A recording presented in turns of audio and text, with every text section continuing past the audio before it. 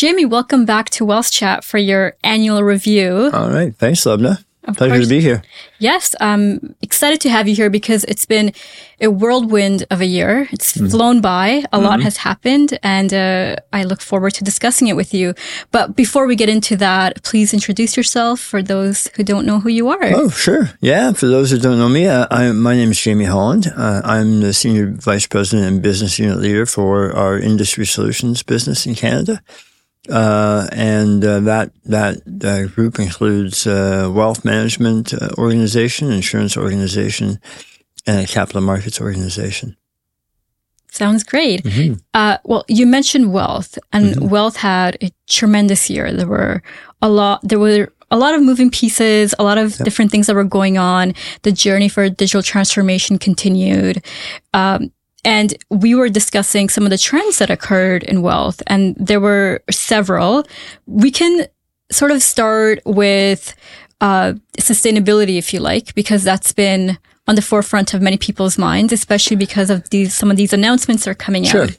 And one of the things we saw, and we did our Voice of the Advisor survey again this year, coming out of that was it was a top theme, top 6 kind of item. But there was a sense that people were chasing alpha as opposed to sustainability, right? So there was a real interest in returns as opposed to sustainability from portfolios. I think that might be true in the short term, but I think in the long term, sustainability is something that each advisor has to embrace. Great example. I've been watching this show on HBO, which is done by Robert Downey Jr. about his dream cars. So it's kind of a gearhead show. The focus of that show has been on how to convert some of these classic cars to EVs to protect the environment. And so, really sustainability has been about 50% of the topic. And it's kind of a theme throughout. And I think that's going to resonate with the younger generation, and the younger generation is going to end up inheriting the wealth and that wealth transfer is starting to happen. And so I think, it's important that advisors start thinking about sustainability as part of their offering to their clients. And, of course, all the firms are focused on ESG as a big part of their so every corporate is got a big focus on ESG because they know that sustainability is an important part of their ability to operate in the long term as well. So I think it's not quite as hot a topic as I would have thought it would be, but I think it's pretty important for advisors to embrace. So definitely, and I feel within that topic, as you mentioned, example with Robert Downey Jr. transferring his cars, there's a transformation that's occurring where it's sort of you have to have some conversion into what the future is going to become. It can't always stay as it was in the past. And I feel that's a big part of it. And also, we have to move forward. And sustainability is a big part of how we plan to do that by ensuring that things are viable and that there is a future that's, not completely destroyed because, of course, there are a lot of environmental concerns and sustainability can definitely help with those. Yeah. And people want to make sure that where they're investing their money is in places that they feel align with their principles and their values, right? So that's an important part of how an advisor delivers value to their clients.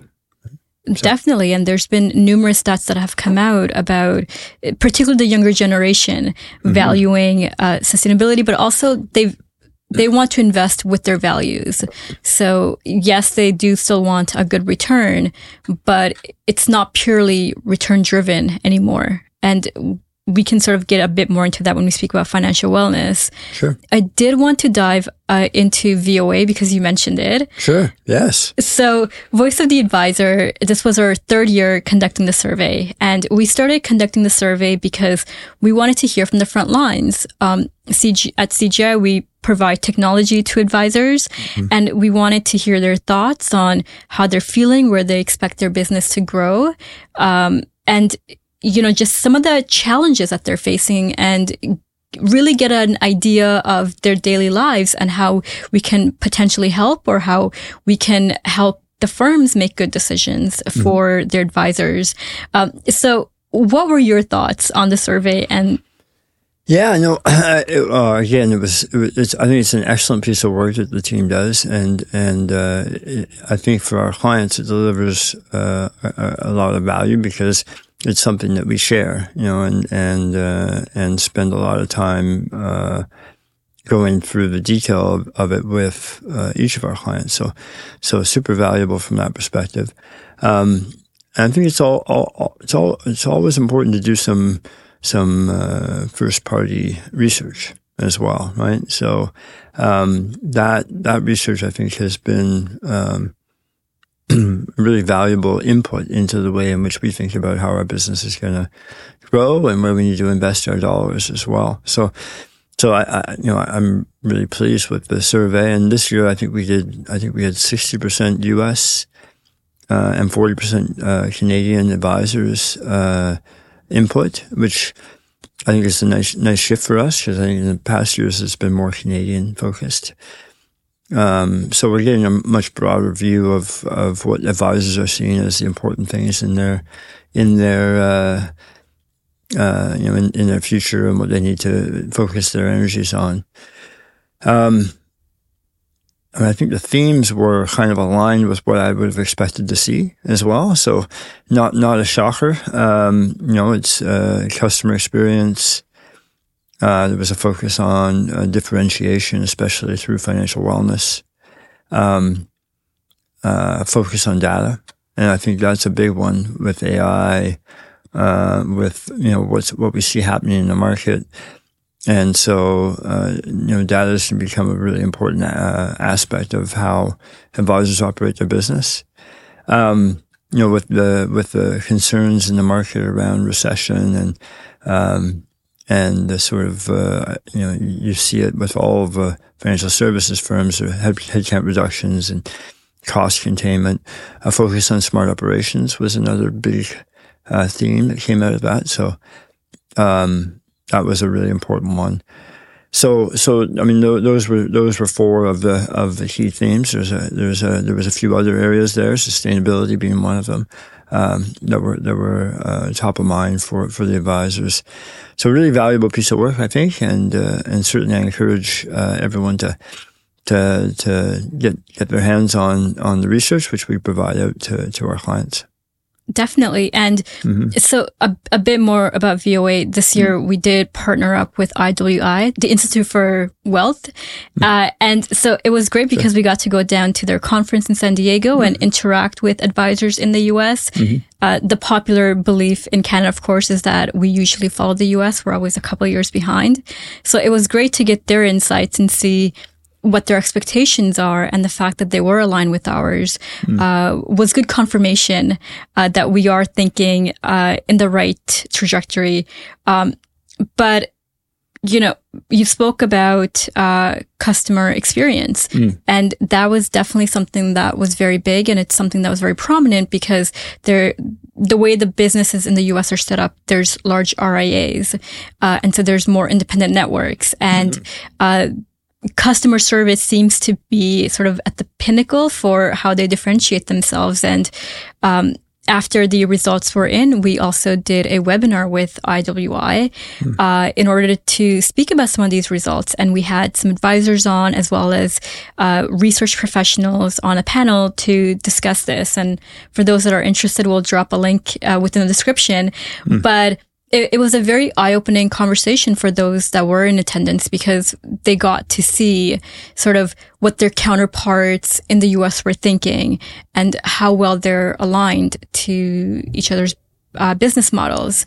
But again, customer experience was the big one. So when you hear that customer experience is how they want to differentiate themselves, like it seems like for a while it was all about being very quick, being very fast, and just getting funds invested and streamlining.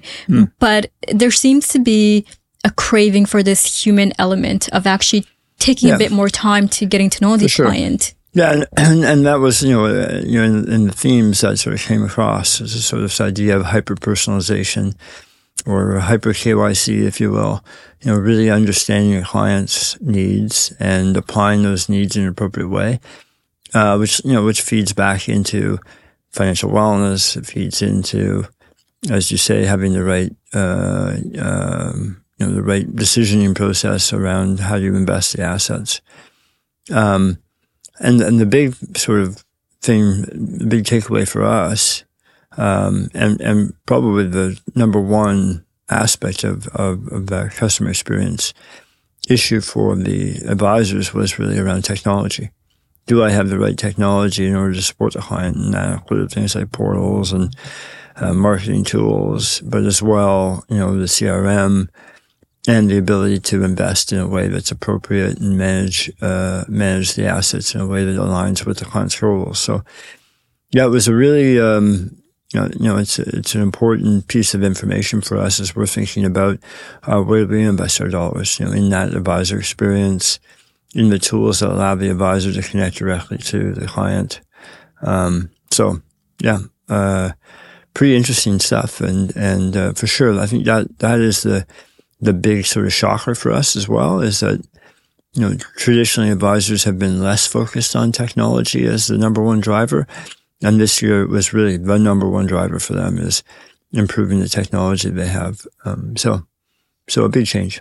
Yeah, it was interesting because a lot of them felt that, some of them felt that there was too much technology because during the pandemic, there was an acceleration towards technology. And so it almost felt like they were just constantly being bombarded by new technologies. And the issue there became change management and actually implementing best practices to ensure that the message was conveyed correctly, one, and two, that the benefit to the end advisor was conveyed and that they understood why they were getting this technology and how it would help their business.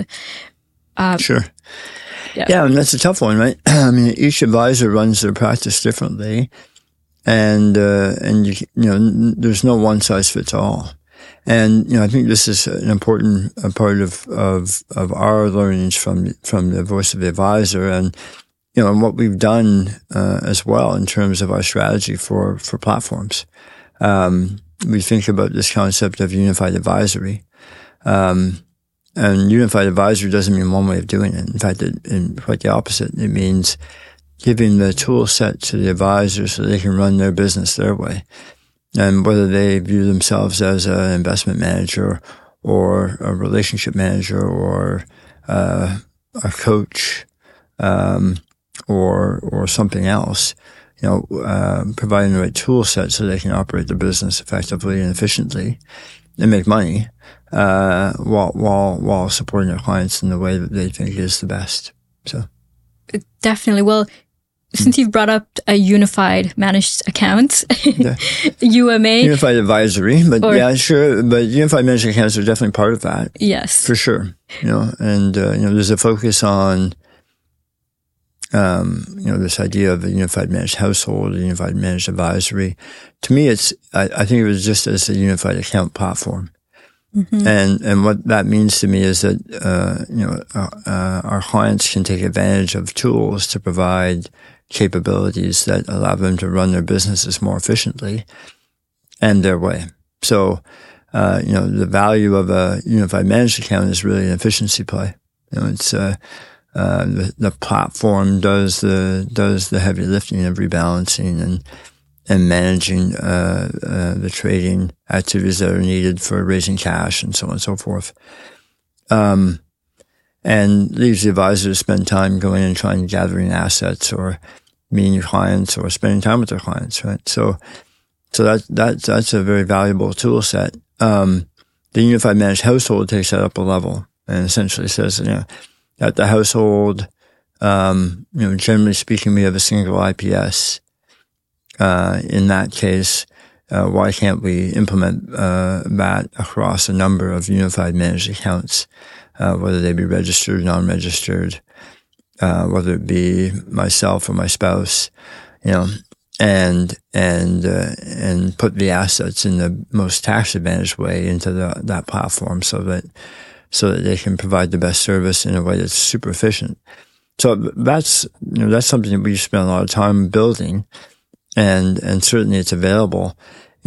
How clients use it though is different, and each advisory practice uses it differently as well, which is okay. I mean, it's really about providing them flexibility and the ability to do things. I think that's what we heard from the Voice of the Advisor as well, which is we want flexibility. We want to be able to support our clients. We know the world is changing, and we're going to need the technology to support our businesses as the world adjusts. Definitely. Yeah. I mean, unified managed householding has been sort of pinnacle for certain advisory teams. It's something that they've been trying to achieve for a very long time. Mm-hmm. And based on your answer, it seems like unified managed accounts is the way to get there. Well, it's the only way to get there. I mean, otherwise you're doing it as a reporting function, and you're having to cobble together some spreadsheets and try and figure out how to provide that capability. And it's labor intensive. So it can only be available for the most high net worth clients, because you really can't afford to do it for your average client. And that's the value of a unified managed household platform. It allows you to do that in an efficient way. And in order to do that, you need to have UMAs. You need to have a unified managed account underpinning to do it. So, yeah, that sounds rational. I would say, but of course, everyone has their own opinions and prefers to do things in a certain manner.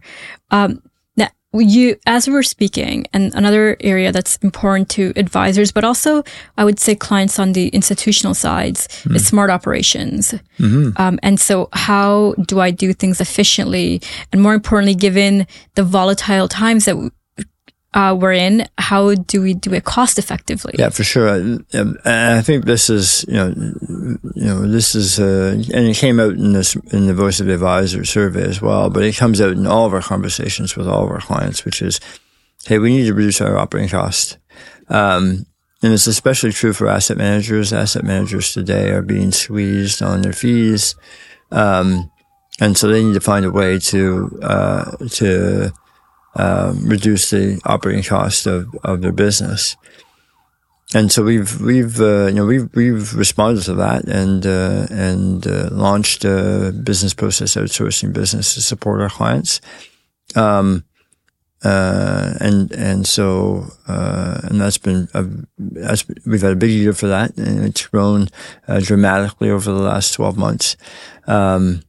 And so we've had great success, and that great success is a indication of what the market sees, which is, hey, we need to find a way to operate more efficiently and more effectively and reduce costs. So smart operations, that's part of what we've done. I would say the other big aspect, and what I think everyone's investigating and most are starting to think about how to implement, is AI. So how do we use a generative AI model to improve the inflow of documentation into the operations center?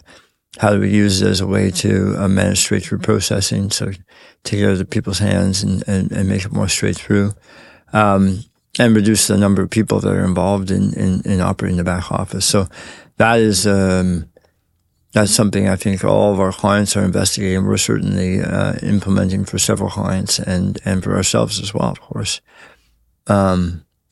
And that ties in with, long focus and experience in data science, and then of course in workflow as well. So having the ability to deliver on those things is important. So yeah, I think smart operations is it's a big part of how we're helping our clients succeed in this market. This is expanding, of course, into other areas for us now, fund accounting being one of them, where we're helping our clients really operate their middle office activities in a more efficient way using AI and data. So, yeah, a really exciting area for us, and big growth area for us for the last 12 months, and I expect it'll be more so in the next 12 months. So. Definitely. I mean, AI has I would say, been the winner of 2023. It felt like it came out of nowhere. It was with the launch of ChatGPT in 2022, December of 2022. And then it just hit the ground running. And now everywhere you go, all anyone wants to speak about is AI, which goes to show that I feel part of it is, for the first time, it was very democratized and anyone can go on and use it and see how easy and simple it was. And it created a lot of excitement where it's like, oh, like anything's possible. Like I just have to type things in and it'll give me whatever I want. Yeah, sure. So it's been a really interesting thing to see rise. Obviously we do need to proceed with caution with that as well, as with everything. The responsible use of AI is the important thing here. And you know, yes, you can go on and use a publicly available, ChatGPT or other large language model. But the risk you have there, of course, is if you release your data into that model, then that data is available to everyone around the world. Same thing with your best business practices. So doing it in a way that's secure, that's ring fenced, is an important part of how to implement AI effectively, and it's certainly something that we're spending a lot of time on, which is how do we deliver that responsible use of AI.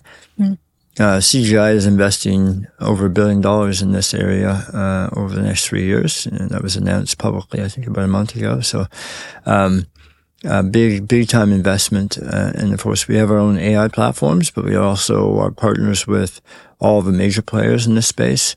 And it's as I said, it's a huge growth area. I think it's going to be a big win for our clients as they look at ways to reduce their operating costs so that they can deliver more value to their clients. Definitely. And you mentioned data earlier, but that is vital for AI to work properly. You have to make sure you're feeding it the correct information. And what's been really interesting is that we've seen this shift towards what's called active data, where data is not just sitting there anymore and going stale. It's actively being used and updated to ensure that the most accurate and correct results are being presented.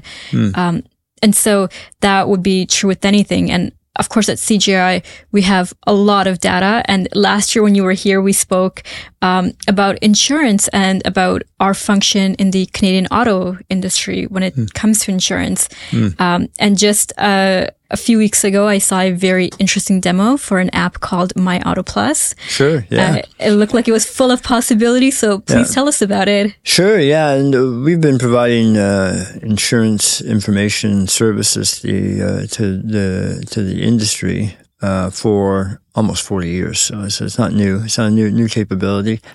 And the big part of that is providing data for the purposes of underwriting and claims management, typically. And that's, data on individuals, data on vehicles.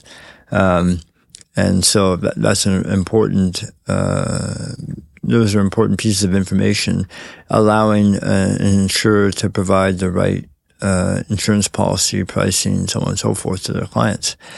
And do it in a way that manages the risk appropriately. So it's been an important business for us.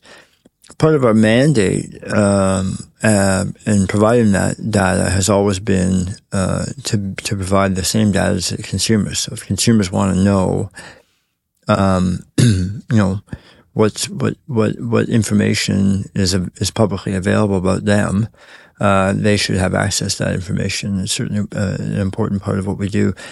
And so, it's been, in the past, it's been a sort of call center and mail-based access point. So it takes days for someone to get access to their information. So what we've done recently is we've launched a product called myAutoPlus. It's an app, that's available in the App Store and the Android, or Google Store as well. And you download that app on your phone, and it gives you access to your insurance data in real time. So you always have the most up-to-date information. I think that's going to be a fantastic win for consumers. a fantastic win for insurers as well, as we can use that tool to update information and make sure the information is correct about the insured all the time. So, and part of what we're trying to do there is provide the insured with a score that gives them a sense of what things could they do or should they do to change the pricing for them that they pay for insurance. So it's a great tool for consumers to become the master of their pricing and their relationship with their insurer as well. So we think it's a great win for the market, and of course we have all kinds of opportunity to add on additional services using that app, and we're certainly investigating, looking at all of those different options now. So awesome new tool, and as you say, it's pretty slick how it works. So very proud of what the team has done to launch that and get that into the public domain.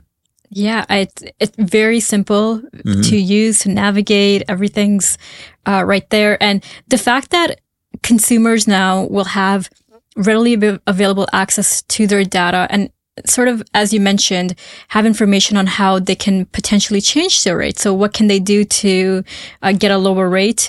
I feel that transparency is fantastic and much needed, because so often with insurance, it feels like it just goes to this black box and then you don't see it. And this definitely changes that. So yeah, it's fantastic. We're very excited about it, and as you say, I think it'll be an important step forward in how people manage their insurance. So yeah, and we're expecting a pretty big uptake on it as well. So very exciting for us, and I think for the industry as a whole.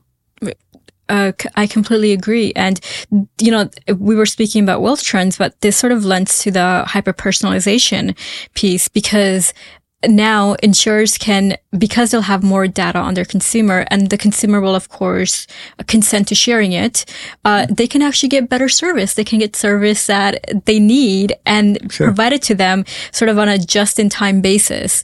Absolutely. Without having to run through all the usual hoops. Yeah, and they can add more services to the way in which they operate. One example is we're partnering with a security organization that has a specialized tool to secure your cars from sort of the fob attack, where they scan for your fob and then take your car, and that's a major issue in the industry. This tool will prevent that from happening, which is great. But you have to be able to prove that to an insurer to make it valuable.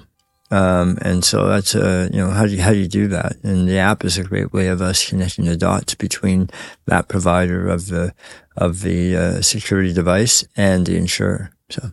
Yeah, that sounds great. And I mean, those fob attacks are scary, because I heard that they can even penetrate through walls. So even if you have your keys in your house, exactly, they can still scan for it. That's right. Yeah. And so what this device does is it essentially deactivates your key fob while it's not in use. So that it can't be scanned. And so it's a fantastic device, a fantastic innovation for the industry as a whole. And CGI has partnered with this firm to deliver that to the market. Yeah, that's amazing news. Now, as we continue on speaking about client experience and hyper-personalization, another big part of this, and you've sort of alluded to it with how information used to be delivered versus how it's delivered now. And so when we look at the wealth management industry, the recurring theme has been that the industry no longer is dictating the pace at which information is released or how it's released. You have players outside. So, obviously the most popular ones are Amazon, Google, Netflix, where they anticipate your needs. And then they're like, hey, I think this is what you're going to like. I think this is what you're going to want. Hey, it looks like you're running out of this. Yeah. And so, we were speaking about the survey and about what advisors are thinking. And it's all along these lines of anticipating client needs. And it falls in really well with Gen AI. Yeah, it definitely was. It was the number 2 theme that we pulled out of the surveys, which is this idea, as you said, of active data. And what does that mean? It's not just using data to reduce the operating costs in smart operations, although that's part of it. It's using data and analytics about the customer to provide value at the right point in time. And I think AI will be an important part of that. I don't think we've really seen how AI can be used in the wealth management industry to manage that yet. But we're definitely, as you say, we see it in Amazon, we see it in Netflix and others. We see it in our Spotify accounts or Apple Music as well, right? Our preferences are tracked. And we're given, we're presented with ideas and options. It does lead to some concern around bias. Mm-hmm. So there's certainly, again, the responsible use of AI has to be part of the way we think about using the tool set. So, but for sure, active data is the core of that. Having the ability to analyze customer behavior is at the core of how you make those decisions. So. Definitely. Mm-hmm. And also, it greatly attributes to that client experience again, because now you're giving the client things that are meaningful to them at a certain particular point in their life. Yeah. Like I had Dan Richards on the last episode, and he spoke about out of pattern behaviors and using AI for that. So if you have a client that's, let's say, checking in their portal, before it was maybe once a month and now it's on a daily basis, there might be cause for concern there. And that's perhaps a trigger that's get pulled to the IA. Hey, you should go check in on them. Maybe they're getting ready to move to a different advisor or some other issue that's happening in their lives. Yeah. No, for sure. I think that kind of behavioral information is highly valuable. Or, I think there's lots of examples of pieces of data that could be tracked and provide advisors some insight into what's happening with their clients. And as I said, I don't think the wealth management industry has done a good job yet of using that data in an appropriate way. And it's certainly becoming part of what is top of mind for advisors. Yeah. Well, there was a recent survey released from Datos recently, that essentially they did survey the wealth management landscape in Canada, mm-hmm. and they found that more than half, are investing quite heavily within AI because they're seeing it as the future, because it's just not sustainable again for them to ignore this and say, we're going to sit out. Especially if we look at some of the bigger firms, they do see the use for it when it comes to being more effective, cutting costs, and obviously providing a better level of service for their clients. Another area of the wealth trends, and also an area that requires a fair bit of data, is financial wellness. Mm. And so one of the trends is, and you mentioned earlier the next generation that's inheriting wealth, but one of the other sides to that is females tend to outlive their male counterparts. So the biggest cohort of that's going to receive this next sort of transfer of wealth will be the women. Yeah, it's interesting because, and I think the stats show that more wealth is with women now than with men, mm-hmm. just because of that exact reason, right? And I'm not sure that the advisory practices have gotten their heads around what that means yet, and some have, and I think they've been very effective, because I think the men had been focused on returns, whereas the women are more focused on goals and specific actions. Am I okay? Right.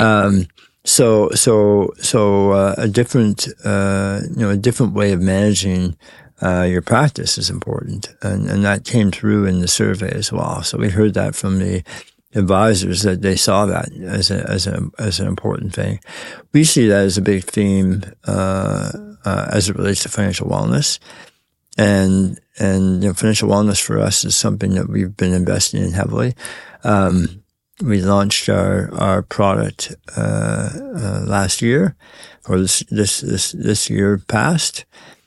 And, we'll be launching our next generation of that in March, of 2024. So very excited about that. And the focus there is really on democratizing, the ability to have a financial plan. And also thinking about the financial plan from a goal-based perspective. So that for us has been the focus. And right now, I think the financial plans are there for the wealthy. They're not there for the mass affluent market. And they tend to be a bit stale.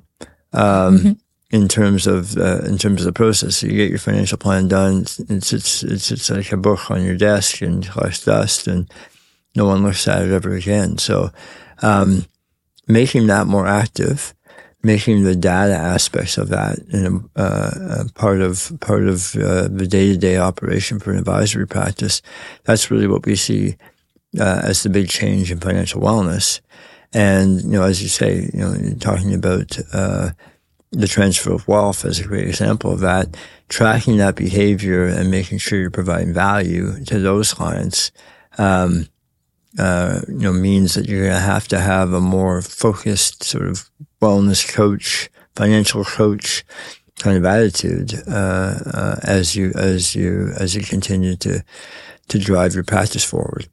And that's what we're hearing from the advisors as their focus. They're going to differentiate using tools like financial plans and financial wellness.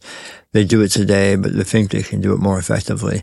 And so we're trying to respond to that with the right technology. Definitely. And to your point, this is, I would say, one of the biggest areas because, and you mentioned this, but no one really cares for that 50-page financial plan anymore.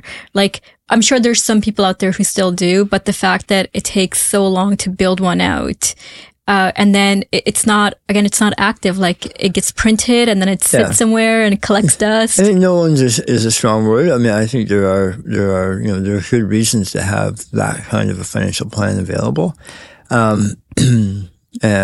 for some clients, but I think it's a small group. It's not the vast majority of clients. For the vast majority of clients, it's a more active tool set is more appropriate. Maybe it's not quite as comprehensive as the traditional financial plan, but it has a connection directly to the investment tooling, right? So your asset servicing is directly tied into the financial wellness and the plan. That's where real value happens, I think, in that space. So being able to look at, where you are relative to your plan on a monthly basis with real data, and across a bunch of different, areas, not just your investment wealth, but also your debt, your real estate, your other assets. And having that view is, I think, something that's really important. And, with open finance, with the right tools, and a more simplified way of managing the financial wellness so that, it can be run by your advisor as opposed to having to bring in a specialist. That is, to me, that's kind of the magic that we're trying to see happen in the market. And I think that's what people want. So. Definitely. And again, I feel that, and you brought this up, but the idea of scalability, where it's, yes, traditionally, it took a lot of man hours and manpower in order to generate these financial plans. And I feel also now people have different lifestyles where it's not really the prescription of you retire at 65 and then you do your drawdowns and, maybe you go on vacations and you retire and, you're happy. Now people tend to work for longer. Perhaps it might be part-time. Maybe they're contracting. And so for all these changes, you do need a more dynamic plan, where you can change things more easily. You can move pieces around. You can look at different scenarios. Plans change. I think that's right. I mean, I think that for all of us, what we thought was our plan when we were 30 is not what our plan really is when we're 55 or 60. And, I can tell you that from experience. And your desire to go sit on a beach might change, right? So maybe you want to do it sometimes, but not all the time. So yeah, absolutely. I think that a dynamic plan is an important part of the way you operate your business, and for an advisory practice and for clients. It's ultimately that's why it's so important. Is the clients are expecting that something more dynamic. And you mentioned, collecting your paycheck, we've been focusing on this idea of decumulating assets. I don't think very many firms have done an effective job of providing the right tools for that. And that's something that we're really focused on, which is, how do you take your many sources of income and in a tax advantage way, make decisions about including part-time work, or other work that you might be doing, and make the right tax advantage decision about how to decumulate those assets and take money out. So that's a big part of what we're delivering as part of our financial wellness platform, and I think it's a gap in the industry as well. So excited about that. Definitely. I mean, all the focus, it seems, has been on the accumulation phase, not so much on the decumulation. And as more people retire and we have the baby boomers, which is a large cohort of individuals, they're definitely going to need those services. For sure. So decumulation is a big part. The other big part of all this is tracking, and the fact that now there's so many different tools out there as well, but you need to be able to go in and say, hey, I want to know where I am today. Like, how do I look? And before, it was very difficult to do that. You would have to maybe call your advisor and have them run a report for you. But now with more lighter tools that are available to the masses, they can very easily go create a little mini plan. It might be for, I don't know, I want to buy a new car. How am I on track to get this? How does my portfolio look? Yeah, I think there's been lots of talk about doing this and delivering it, but I'm not sure a lot of firms have done it, effectively, right? So I think there's still a gap in the market there. And certainly, that's part of what we're trying to solve for. And so there's a couple of aspects of that. One is the portal and access for the client to get into that data. The other side of that is, and I think that's one of the things, by the way, we heard from the advisors as an important part of the customer experience is providing that right portal.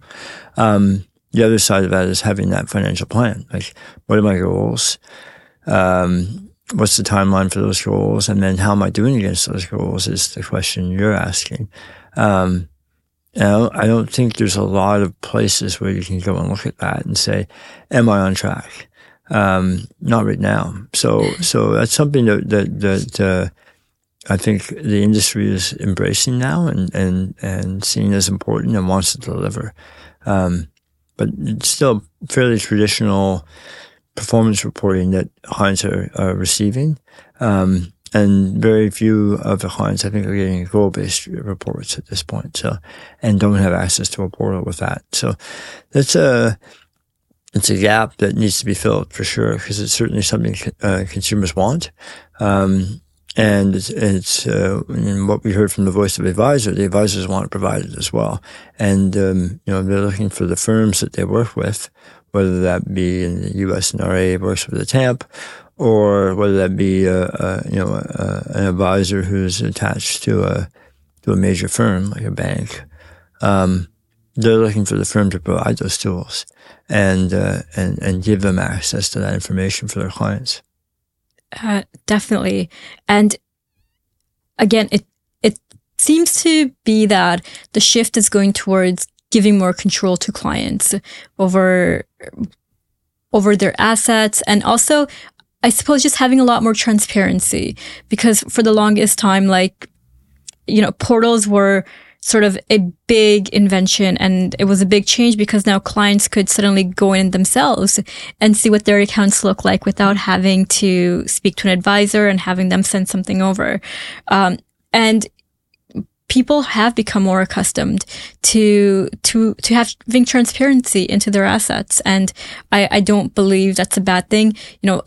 Our new insurance app, myAutoPlus, will give them transparency to insurance. There's all these portals that will give them transparency into their assets. And this just allows them to be more engaged, in my opinion, because they definitely feel like they're a part of the process now versus just like maybe having a semi-annual or annual meeting with their advisor.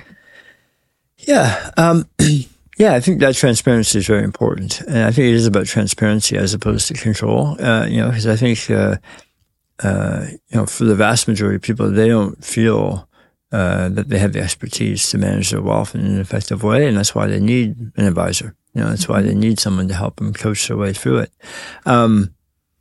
But definitely, they want to have a view of it, and they want transparency into what's happening. And so, and that's not to say that they're going to check the returns on each asset every day or anything like that. It's just more, give me a view of my my situation relative to my goals. Again, I think that's what's missing is, we haven't aligned the goals and the financial plan to the actual implementation of that plan. And we don't track it that way right now. That's not what the industry is doing. And I think that's where we want to take it. And I think that's where it should be going as well. So we're excited about that. I think this is a big win for advisors and clients, and for the firm as well, because really it's about delivering super value to your end client, right? So definitely, and so with CGI, we're of course helping firms with technology, providing IPs. But we also have a consulting side. So you mentioned a lot of gaps that the industry has. And we have a management consulting team who goes in and who does these analyses to figure out where your gaps lie and how they can help you become more efficient. Can you speak a bit about the management consulting team and some of their activities for the year? Yeah, I think in the wealth management and insurance domains, we've invested heavily in having the expertise we require. And I think it started out as expertise so that we can make the right decisions about what we were building, and morphed over time into, hey, we can help our clients think differently about how they're going to operate, update and review their target operating model, think about, how they're going to deliver that financial plan to a client differently. And do that in the context of their situation. And we launched that consulting business a few years ago, so it's gotten quite large now. It's a very successful business, and I think there's a great team there that's prepared to help our clients think differently about how they operate their businesses, think about launching additional businesses and practices, and then how do you operate your business effectively and efficiently as well. So a great team there, and we're ready to help. So don't hesitate to call us. Of course. Yeah. We spoke about our VOA survey, but we also have a VOC survey, which is Voice of the Client. Can you speak about that? Sure. Voice of the Client is an important part of CGI's overall view into what's happening with our clients around the world, and drives the sort of main themes of what we see in our industry. And this goes to typically C-level executives, whether they be on the IT side, CIOs, or on the business side, so group heads, CEOs of businesses. And they're conducted in person, so we actually do in-person interviews, collect a great deal of data, and then share that data back to all of our clients. This year we did over 2,000 interviews, so a pretty significant number of interviews around the world, and many of those were in wealth and asset management and financial services. I think about 20% of it. So a big number, it's hundreds of clients. And, the data that comes out of that is, it really gives us a good view of where the spend is going to be in our industry, which is great for us. But also it allows all of our clients to validate their views of what's going on as well. So we're taking in the data, but then we're sharing it back, and they get a view of what other clients in their industry are doing and focused on. And we provide that back with a set of themes that are the sort of key themes that are driving what's happening. And they're not unlike the themes that we see in the Voice of the Advisor. There's a few differences. Big focus on cybersecurity. So cybersecurity, number one risk and concern for executives around the world. But customer experience is a close follower to that. Use of data and digital assets to provide value to their clients is a close number three in that list as well. So some very interesting parallels from what the advisor is seeing and what our executive clients or the CIOs and the CEOs of the firms are seeing as well. Yeah, it sounds great. And cybersecurity, that's definitely a big one. I was at a conference earlier in the year, and I believe they said that it like tripled in value. So it was it went from I think it was like in the hundred of millions, and during the pandemic, it tripled and went into like the billions of dollars. And it was the fastest growing industry, essentially, which was crazy, is that it's cybersecurity. But sure enough, you have all these phishing attempts and different fraudulent activities. And it's terrible, but there definitely needs to be a way to tackle it. Ransom attacks and so on and so forth. Yeah. I think this is a really top concern for our clients. And, we need to be vigilant about how we deliver our services. A lot of our services are software as a service. We have client data. We have to make sure that we're protecting that data effectively. And so for us, security is number one. It's probably the number one thing we think about when we're delivering our services to our clients. And of course, we have to back that up with the right audit results and so on and so forth. I think for all of our clients, cybersecurity has become a core part of their job, and you wouldn't have thought that of a CEO 5 years ago, but they have to think about it on a daily basis and make sure that they're investing appropriately in order to protect their businesses.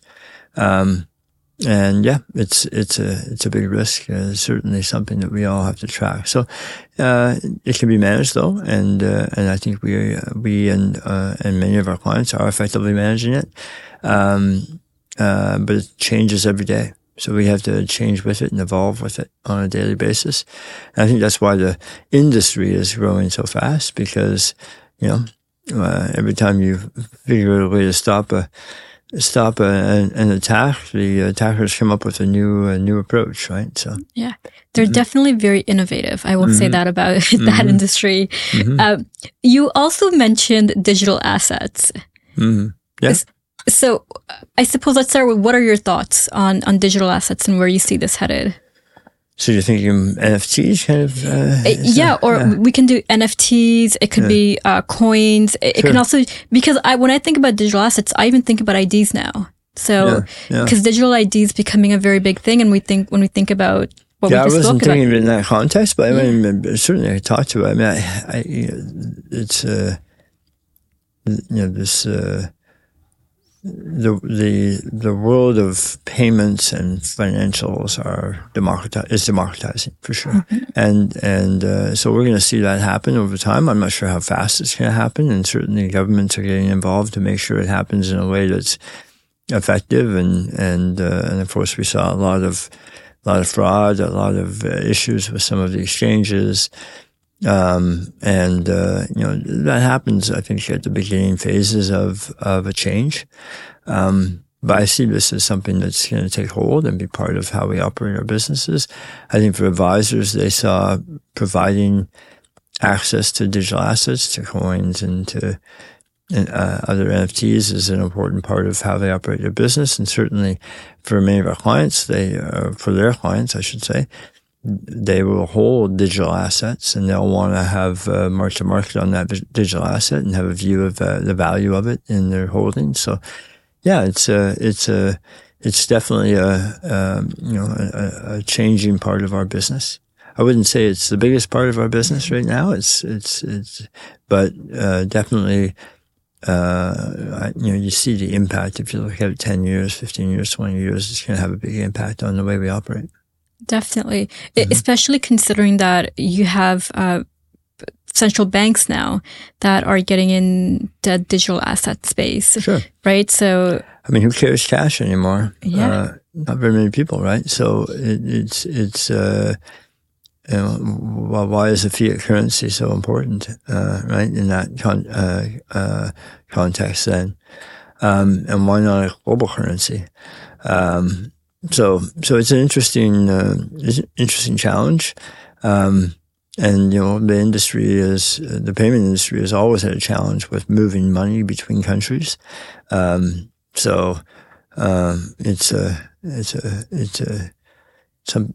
coins, the NFTs have the ability to cross borders in a way that other assets cannot. So, yeah. Well, the idea of a global currency is interesting. But it's very true, the fact that these cryptocurrencies have come in and they have transcended borders. And a lot of the friction that existed previously is no longer there because of them. And there's also been lowering of a lot of different transactional fees.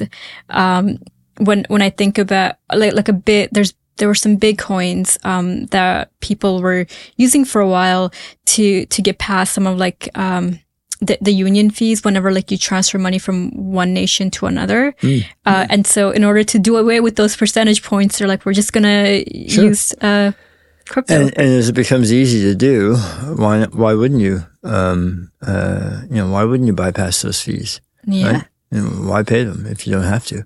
So I think that's that's part of what most people do is they think about how do I operate more effectively and efficiently. So, and if it's a more efficient way to move money, then eventually it's going to become probably a core part of how we operate. Definitely. So I don't have a crystal ball on this one though, so I can't say I know exactly how it's going to play out. I just know it's going to be different for sure. And there is a sort of Web 3.0 and virtual world kind of thing happening out there, and how that's going to play out, I don't think any of us really know. But we know there's going to be change for sure. Well, Web3 is really fascinating, especially when you bring up things like virtual worlds. So you have the metaverse, and there's been a lot of I've heard chatter and interest, I suppose, in even setting up virtual bank branches, for instance. Sure. So we think about what happened during the pandemic, for instance. I've heard of people I know buying virtual Gucci shoes. It's and paying almost full price for them. I was that's what you'd pay for them if you bought them at the store. Yeah. And that's for your avatar, right? So, it's and paying for that with coin, of course, because that's Bitcoin or whatever is the only way to pay for it. So, it's a whole new world. I'm not sure how it's going to play out. I personally think it's kind of crazy, but hey, Well, I thought the wildest one, this was the first one I heard, was Decentraland, where people were buying land and they were paying six figures to get land because they're this is going to be the prime area. Yeah. And so that was very fascinating, but it goes to show that there is definitely a market out there for these types of things. Yeah. Yeah. And also, I think we've seen this sort of bubble burst on some of the NFT market at the same time, right? So people are a bit more cautious, I think, now than they were maybe a year ago. Which I think is reflective of the whole market, actually. everyone's a bit more cautious now than they were a year ago, right? So, interesting. Yeah, for sure. That's true. People are a lot more cautious. And I know it's funny, but like, I feel the meme stocks definitely taught everyone a lesson, that whatever goes up must come down at some point, and it can come down very quickly. Sure. A lot of people made a lot of money off that too, though. So, they sure did. Yeah. Now, before we wrap up, I would love to hear, I know earlier you said you don't have a crystal ball, but I feel you're quite accurate a lot of the time. So what are you expecting for 2024? Well, I won't talk about the economy because I'm not sure where it's going to go. I mean, I read the papers like everyone else. It feels like the world thinks that there's going to be a soft landing for North America, which is good. Seems like the U.S. is a bit ahead of Canada in terms of how that market's going to turn. And, so, I would say most people, I think are expecting to see some interest rate decreases next year and, some relief on mortgage rates, which would be good for the financial services industry, and good for consumers, of course, as well, in a big way. How that's going to play out in the markets, I'm not sure. So I wish I did. I'd buy the right thing then and make money. I don't think I always do. I think it's good news for the economy. I think it's good news for consumers. For our business, I see a real focus with our clients on smart operations right now.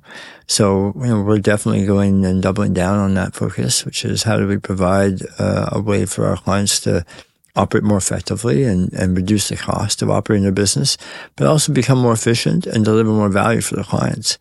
Having that ability to operate in a digital world effectively is important, and it's still a missing link, I think, for some of our clients. There's a lot of hands and toes involved in the process, and reducing the number of hands and toes reduces the cost, but it also means that the data is more accurate, more efficient, and that in the end is good for advisors and good for clients. Absolutely, and I feel the reducing hands, part of that is obviously always that you're going to retrain people to do different tasks. So they won't just always be doing the same thing that they've done previously. Yeah, I don't see a big, we see it in the unemployment rates as well. I don't think there's a big employment issue. Looming for people with smart operations. Not at all. Quite the opposite. I think there's a lot of focus on how do I use this as a way to grow my business and do more. And so I think that's a real positive aspect of what's happening in the market. And freeing up that capital to invest is what we need. We need to see innovation in the market. We need investment. We need capital investment from our clients. And the industry as a whole needs to see capital investment happening in order to drive growth. So, that's how our clients our end clients are going to end up getting value. So. Absolutely. And I believe it was The Logic. They released a stat, few weeks ago that said that 50% of employees will need to be retrained over the next couple of years as these new technologies are introduced. So it's, as with everything, it's just a learning curve, and it's just a cycle that people need to get accustomed to because things change and you have to keep up with it. For sure. Yeah, I think that's absolutely true. I think, as I said, the world's changing. How it's going to play out, I don't think any of us know for sure. But you're absolutely right. I think we can be certain that there will be a requirement for us to update our operating models, update the way our employees work. And that means, new training regimes, new training programs, new ways of operating. And this is where I think firms like us come in, not only in providing tools that allow our clients to implement those changes, but also the business consulting to help them think about what's next for us and how do we best deliver a value to our clients and grow our businesses. Right. Was there anything that I missed that you wanted to discuss today? No, I didn't have a closing topic or anything in mind. We didn't talk much about institutional investing, and I think that's an important aspect of what we're doing these days. So maybe I'll spend just a minute talking about what we're doing in that space, and specifically around things like fund accounting and middle office activities. To me, I think that's an important thing for our clients. They're looking for ways to drive efficiency and to better address some of the cobbled together platforms that they have, so rationalized systems, and it's an area of big investment for us as well. And this is pension funds, this is asset managers, and this is dealers as well. So we're seeing it across all of our client areas. That this is an important part of change. So it's an exciting area. I wouldn't mind. Didn't mind taking a minute to think about. I'd say other than that, wishing everyone a happy holidays is another thing I'd like to share. Yeah, of course. Well, 2024 looks like it'll be a very bright and fun year. Mm-hmm. Thank you for coming in. This was a very insightful conversation. Yeah, and thank you very much. I wish everyone a happy and healthy 2024. Of course. I hope you enjoyed this episode. If you did, please be sure to share, like, and subscribe, and we'll catch you at the next one.